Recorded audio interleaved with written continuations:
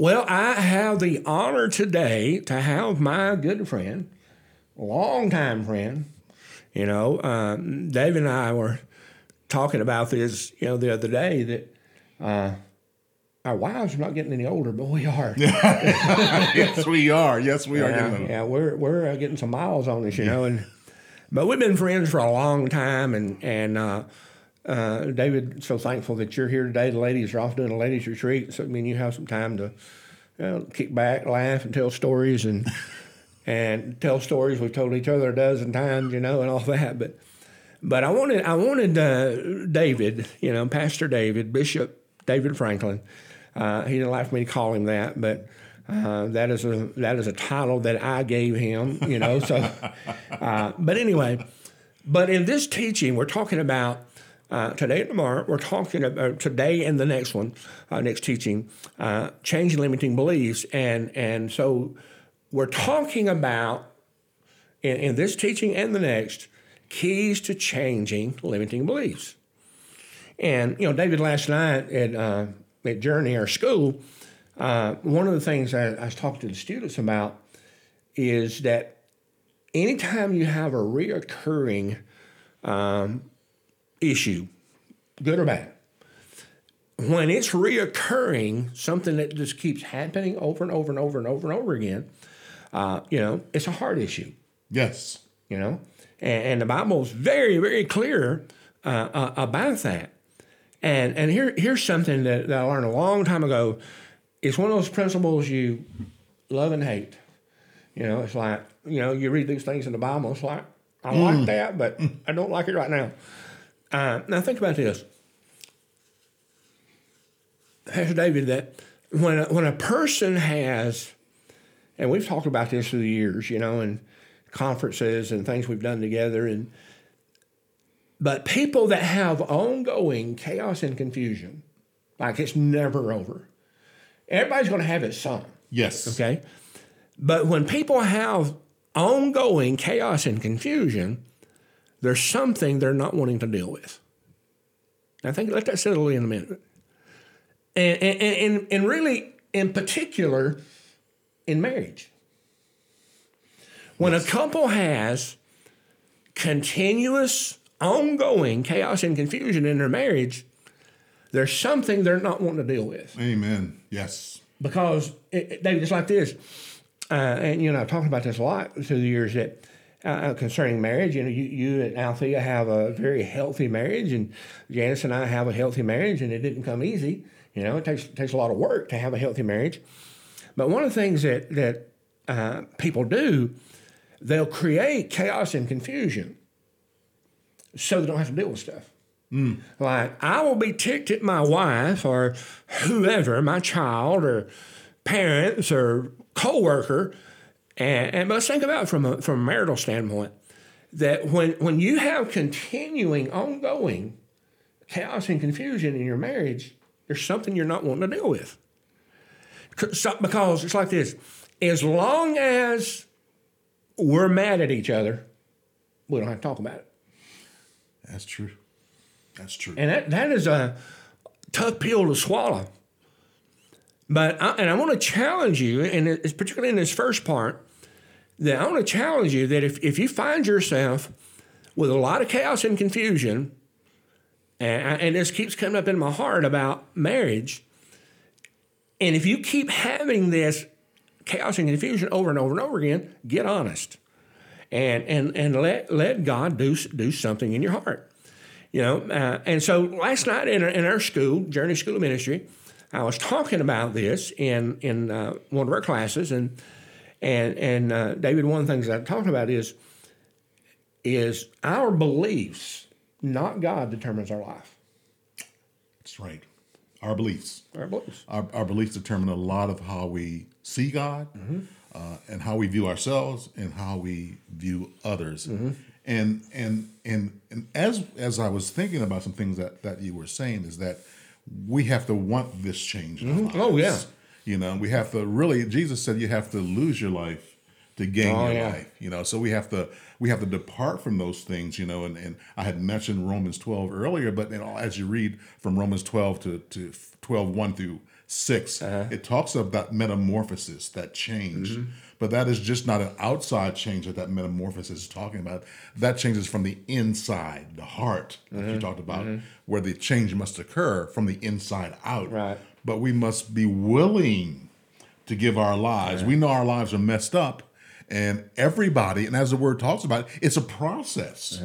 I mean, it's a process of walking it out daily and having a heart to want to have that marriage relationship, like the church is supposed to have, like the church has with Jesus, and like the marriage should reflect that relationship that we have with Jesus in the man and the woman. And so we must have that desire to change, because chaos is not good for a relationship. Right. You know, bitterness is not good for a relationship. And until we deal with that chaos in our lives, there's always going to be that chaos. And so we have to determine if we want to have be in that intimate relationship with Christ, in that intimate place with Him, then some things have to change. Yeah. And you know, and sometimes, you know, David, and none of us like to do this. Sometimes it means, and what you're referring to there and saying, is you probably have to admit you're wrong. Yeah. Yeah. And none of us like that, especially in our marital relationship. Yes, you know? yes. But honey, it's not you, it's me. I remember one thing you said to me years ago, Alan. You know, if you want to be right in your marriage, somebody's going to lose. Yeah. You know, and you're supposed to be a team. And so, are you willing to be right at the expense of losing that intimate relationship? Yeah, and you know, and what Pastor David is saying there is, again, one of those statements that I love and hate. Yeah. But because, you know, what he's really saying there is concerning the marital relationship and ridding ourselves of the chaos and confusion and all that nonsense. You know, we have to make a decision, and the decision is: do I want to be right, or do I want to have peace? You know, do I want to be right, or do I want to prove a point? Because you may not be able to have both.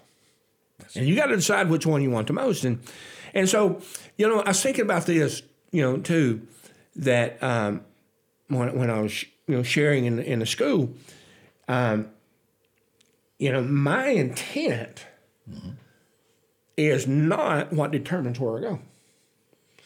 And I use this illustration often, you know. So we're here in Madison, Alabama, and which is, you know, North Alabama, if you're not aware. Okay, so about a 10-minute drive from here is I-65, which runs north and south through the state of Alabama, and it goes way on up north and down to the Gulf. Okay, so if I say I intend to go to the Gulf, but I get over to I-65 and I go north, it don't make any difference how much I intended to go. I'm not going. You're not going. I'm not going. Right. Because intent, listen to this, intent is not what determines where you go. It's the road you choose. Amen. It's the path that you choose. You know, in Proverbs 4:23, thinking about keys to changing limiting beliefs, it says, Proverbs 4:23, guard your heart, for out of it are the issues. And that word issues means the geographical boundaries. Out of your heart, guard your heart. One translation says, above everything you do, guard your heart. Because out of your heart is the boundaries, you know, the boundaries of life for you. It's what's in your heart. You know, all boundaries, I referred to this a minute ago, and reoccurring issues, you know, come from limiting beliefs. Certainly. You know, and they will not change. Listen to this, boys. This is a tough pill to swallow. These limiting beliefs will not change just because you want them to. No. I want them to change. And people in hell want ice water. Yes, they do. All right. So, but you'll never have, you know, and we'll get into these 3 points here in a minute, but hopefully. If not, we'll just, you know, go further and further in the next ones. But anyway, we'll never have a life, now think about this, that's inconsistent Again, remember, we'll never have a life that's inconsistent to what we believe, regardless of how much we want it. Oh, I want my life to change. Okay, yeah, we should. But that's not going to change it. It's not going to change it, because whatever is consistently working in our heart. We've talked about this around the kitchen table, I don't tell how many times, through the years. But it's what we consistently apply to our life that brings transformation. We're talking about this at class, and you and I are talking about this here at the house, that, how did I say that last night? No matter how much I want something, yes, no matter how much I despise certain aspects of my life, unless I have information and emotion, it's not, information alone won't change you, David. No, it doesn't. Never does. I mean, you've pastored for how many years? Oh my goodness, it's been over 20, probably 25. Yeah. All right. And when you and Sister Althea sit down with people and you're helping them work through issues in their life and all that, just giving them information won't change them. No. No. Won't change them. And we'll talk about this in the next teaching coming up, but about this. But see, what you got to have is you got to have information, the Word of God. Yes. And you've got to have an emotional attachment. When you marry information and emotion, it brings transformation. Yes. You got to have both. So belief is the pathway. We're kind of getting a run and go and fixing to jump off of the deep end here in a minute, but belief is a pathway to the birth of the promises of God. Yes, it is. Belief. Colossians 2:6. As ye therefore, I was reading this last night and it just exploded in my heart. And Colossians 2:6, it says, as ye have received Christ Jesus the Lord, so walk you in him. Amen. So how did we start? By believing. Believing. And we continue, by believing. Okay, so 3 keys to changing limiting beliefs, and we may just get the first one done in this podcast, and we'll pick it up with the next one. But 3 keys to changing limiting beliefs. Now remember, anything that's reoccurring, in other words, it keeps showing up at your house, it's because of a faulty belief. Listen, it's not the devil. No, it's not. The Bible says he's been stripped of his power. You got more power than the devil. It's like I heard, I think it was our son-in-law, Rod, that, and he was preaching one time in a big way, and he was talking about how that, that he had heard some old preacher somewhere say that, and it's true, that we've got more power in our little finger. Yes. Than the devil does. Yes, we do.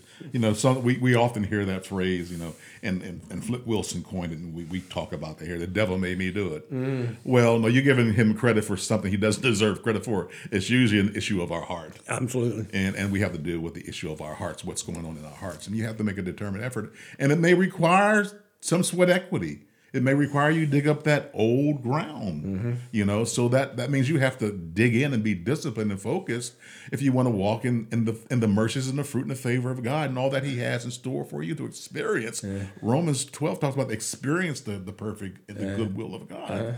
But it's, God has placed it, it's done. It's a done work. You just have to receive it and believe it and begin to walk in it. And it may require that you dig up some old ground that's keeping you from moving forward. David, I think about that verse, and I think it's in Hebrews, that says that the only thing as believers we're to work at is resting. Yep. He says there is a rest for the people of God. Yes. And so really the work, not for righteous requirements and all that, but we have to, as you well said, we have to, and one of the scriptures talks about, digging up the fallow ground, And so Hebrews says that there is a rest for the people of God. And that we're to therefore labor to enter into that rest. Yeah. Now think about this.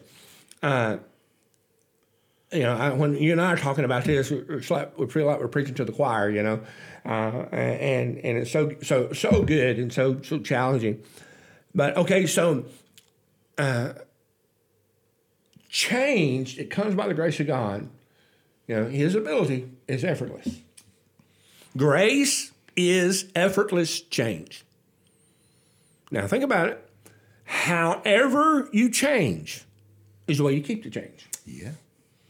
If you strive to change, you will strive to keep the change. Keep it. Okay? All right, so Hebrews says that we are to labor to enter into that place of rest. In other words, we're to labor to enter into that place where we know in our heart, we're absolutely 100% convinced, David, that it's done. It's a done deal. I have it. It belongs to me. Yep. Not someday, not out there somewhere. And so really the only thing that, as a believer, that we are to work at is resting. Changing beliefs. Like I said, grace is or brings forth effortless change. Now think about it. But changing your beliefs is not effortless. That's right. It takes work, like you said. It takes work. I want to say this, and most people know my story, Al, in terms of my physical problems and why we were separated for 5+ years and me not coming down here. And when the invitation came for me to come here, and we had not seen Al and Janice, it's probably been 6-7 years. Mm-hmm. That's too long. And that's too long. And so my intent, was to come. But until I put actions to the intent, I wouldn't get here. Uh-huh. So I had to get up and do something about it. As a matter of fact, you often say that, if you find yourself short in an area, then do something about it, right? Mm-hmm. You got to do something about it. Yeah, and that is a perfect example of what we're talking about. You didn't sit around, whine and moan and groan how bad you got it. I mean, there's times I'm sure I would have at some point, but I'm talking about this coming down for a visit. It would have been easier to stay home. Yeah. Yep. Bless their hearts. Yeah. And so, but he got up and did something about it. Yep. All right, so key number 1, decide. Yep. Enough is enough. Enough is enough. My path to grace and peace came this way because, David, I remember we're pastoring in Lamar County and here in Alabama. And at that point, it was just me as far as staff. I mean, of course, Janice, but she worked outside the ministry for as a paycheck, And so I remember I was in my office, and I could talk about this for 2 days, but I was in my office, and I'm sitting there, and I was reading Matthew 11 when it says, "My yoke is easy, my burden is light." And I can remember just saying it out loud, just like it was a few days ago. Lord, that's not the way ministry is to me. Been there, done that one too. David, I was sick, yes, depressed, broke, yes, and didn't like people. Yeah. And as a pastor, yes, and so, and I remember that was a turning point for me. That it was a turning point that I said something's not right. I didn't blame the devil. I didn't blame God. I didn't blame people who had been my mentors in the past. I had to look myself in the mirror and say, I found my problem. It's me. It's me. It's me. Yes. And that was the beginning, but deciding enough is enough. It is so easy to grow used to being where you are. Mm-hmm. Mm-hmm. And you know how to function there. Yes. Yep. And I remember years ago, this has been probably 25 years ago, there was a man in our church, this is back in Florida, and a business guy that a childhood friend he grew up with had got in trouble, got put in jail and in prison, and it was coming time for him to possibly be paroled. Mm-hmm. Well, he got him paroled to Florida. And I'll never forget some of the things that transpired and took place in that. But I'll never forget one of the first time I met him in person. I talked to him on the phone and when he was in prison and wrote him and that type of thing. But David, I'll never forget what he said the first time I met him. He said, "My biggest fear is I don't know how to function out here." Right. He said, "I have been in prison so long." He'd been in prison so long. He did not know that the dimmer switch for the headlights on an automobile had been moved to the blinker. My God. My goodness. Remember how you used to be on the floor? Yeah, yes, that's right. And when I went over to this guy's in our church, a business guy, to his house, and this guy was there, and he had a cordless phone in his hand, not a cell phone, but a cordless phone. He said, "I didn't know this. You can walk all over the house and talk on this." He had been in prison so long, he did not know there was a cordless phone. He said, "Look, don't have a wire on it." And he said, "Pastor, my biggest fear is I don't know how to function out here. And I know how to function in prison." Yes. Because I've been there so long. Yes. I know how. Yep. Out here, I don't know. And my biggest fear is because I don't know how to function, I'll end up back in prison. Well, guess where he's at? Back in prison. Back in prison. Okay? And so seldom, folks, does anything change until you get tired of being where you are. Until you get tired of it, it's not going to change. Now, let's think, for a moment, and we're going to have to move on pretty quick here and get to the next one then. But I want to touch on this. We'll come back and probably talk some more about it. But y'all remember the story? I know you do, David. That about Jacob and Esau and the soup and Esau was the firstborn. Yes. And in that culture, I'm just by a minute or so. If you were the firstborn, you got the inheritance. Yes. I don't understand all that, but you got the inheritance. So Esau goes off hunting one day. Comes back, and Jacob had fixed soup. And I know I'm not telling you anything you're not well aware of, but so Esau comes back from his hunting trip, and man, he was starving. Man, how hot me and my grandkids, and particularly the boys. And give me some of that soup. Give me my soup. Give me some of that soup. What will you give me for some of that soup? Anyway, so they started negotiating. And finally, now this is crazy, David. Finally, Esau was so hungry and must have been real confused that he was willing to give up his birthright to take over the kingdom, so to speak, for a bowl of soup. So he eats the soup, and then they got to get a plan to trick their dad, Isaac. So the Bible says that Jacob was a very hairy guy. So they take some animal hair and put on his arms, and Isaac was about blind, anyway. Yes. And so they took Jacob to his father, and Jacob was like, "Father, give me my blessing. I'm ready for it." He's what? Isaac's like, "Wait a minute." Yes. You feel like him? You kind of smell like him, but you don't sound like him. Right. And so the story goes on, and he confers the blessing on him. Okay? All right, so as they walk this thing out, Esau got to thinking about what he'd done. And that was an expensive bowl of soup.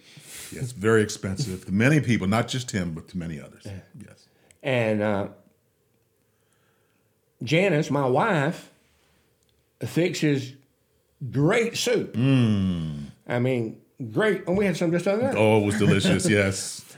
But I don't think it's good enough to give up my birthright. No, don't think so. So, all right. So anyway, and the story goes on, and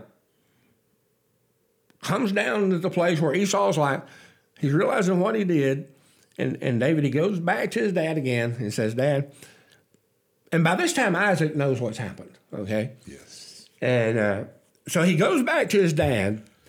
Don't you have at least one blessing you can confer on me? Yeah. And he said, don't have it. It's gone. Now, listen to this verse of Scripture. In Genesis 27, verse 40, this is from the Amplified Bible, this is Isaac's response to Esau and his desire to get out from under the bondage of serving Jacob. Okay? And so Isaac says in Genesis 27:40, by your sword you shall live and serve your brother. And really what Isaac was saying, David, was, and there ain't nothing I can do about it. Now listen to this. But the time shall come when you will grow restive. Yes. And we don't use that word. I don't use that word. But that word restive actually means when you refuse to go forward. The time will come, you'll be so fed up with this. And so that's one of the keys to change limiting beliefs is getting tired of being where you are. You know, just sick of it. Don't want to do it anymore. Sick and tired of being sick and tired, you know? And so the time shall come when you will grow restive, you will refuse to go forward. And when that happens, you're going to break loose. And you will tear his, you will tear his yoke from off your neck. You got something you want to say about that? No, the only thing that, and I'll just say this, you know what? If we do not change, and the provisions have already been made through the cross, you know, we will eat the fruit of our own crooked heart. Yep. You know, and King Ahaz, you know, did that. You know, God, Isaiah spoke to him and says, if you continue to separate yourself from what God has already provided from you, you'll eat the fruit of your own character.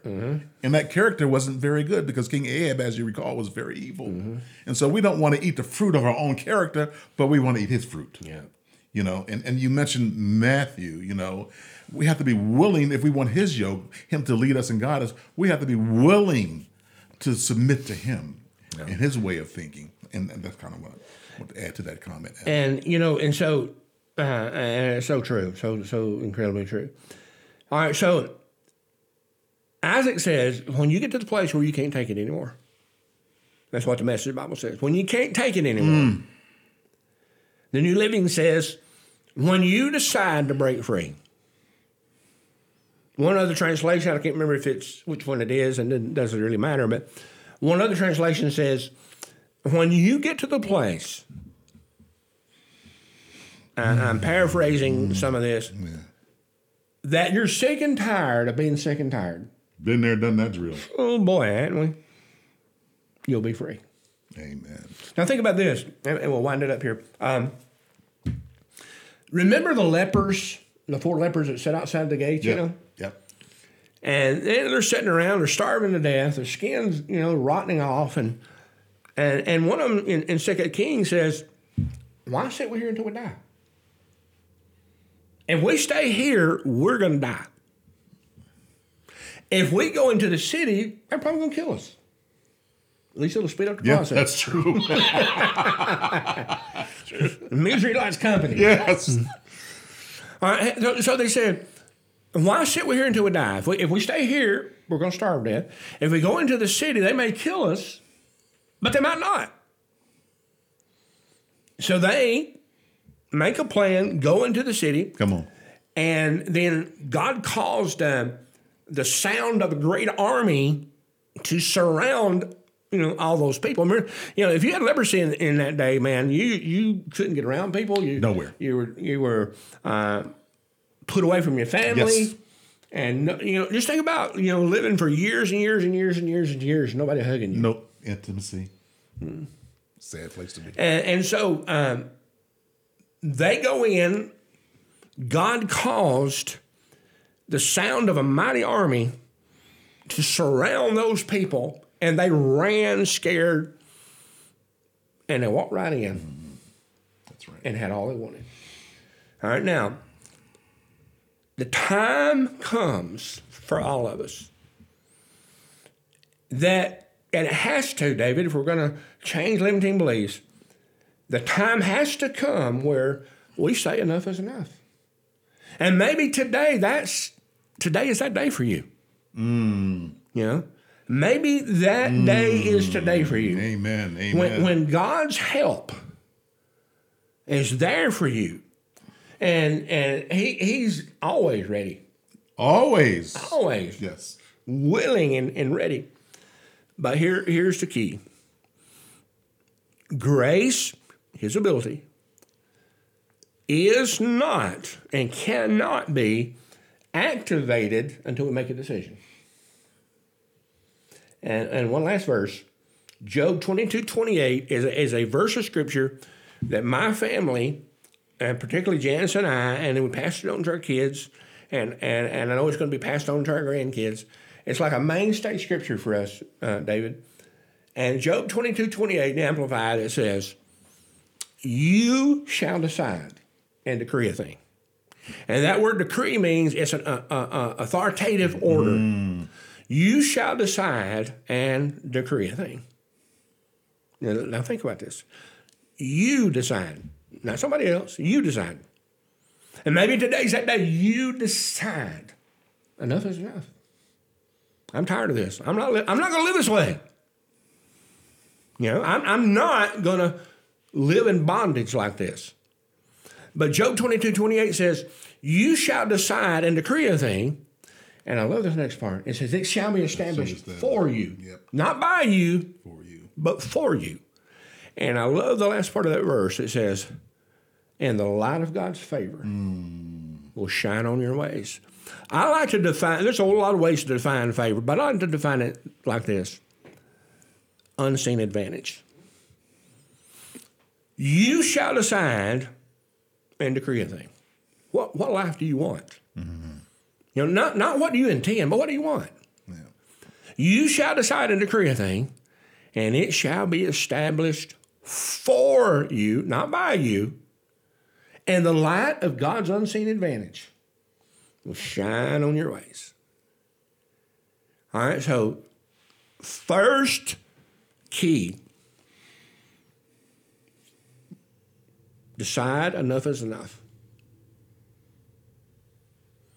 We're going to come back, share some more on this in the next podcast, and I'm looking forward to it. Amen. It's been great, hasn't it? I preach myself happy. I might have to get one of my you are very happy right now. I might have to get one of my grandsons to run for me.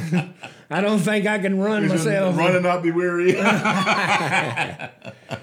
Anyway, God bless you. May I tell you, we're so excited to be able to share some hope with you and help you experience the very life that Jesus came to give you. Amen.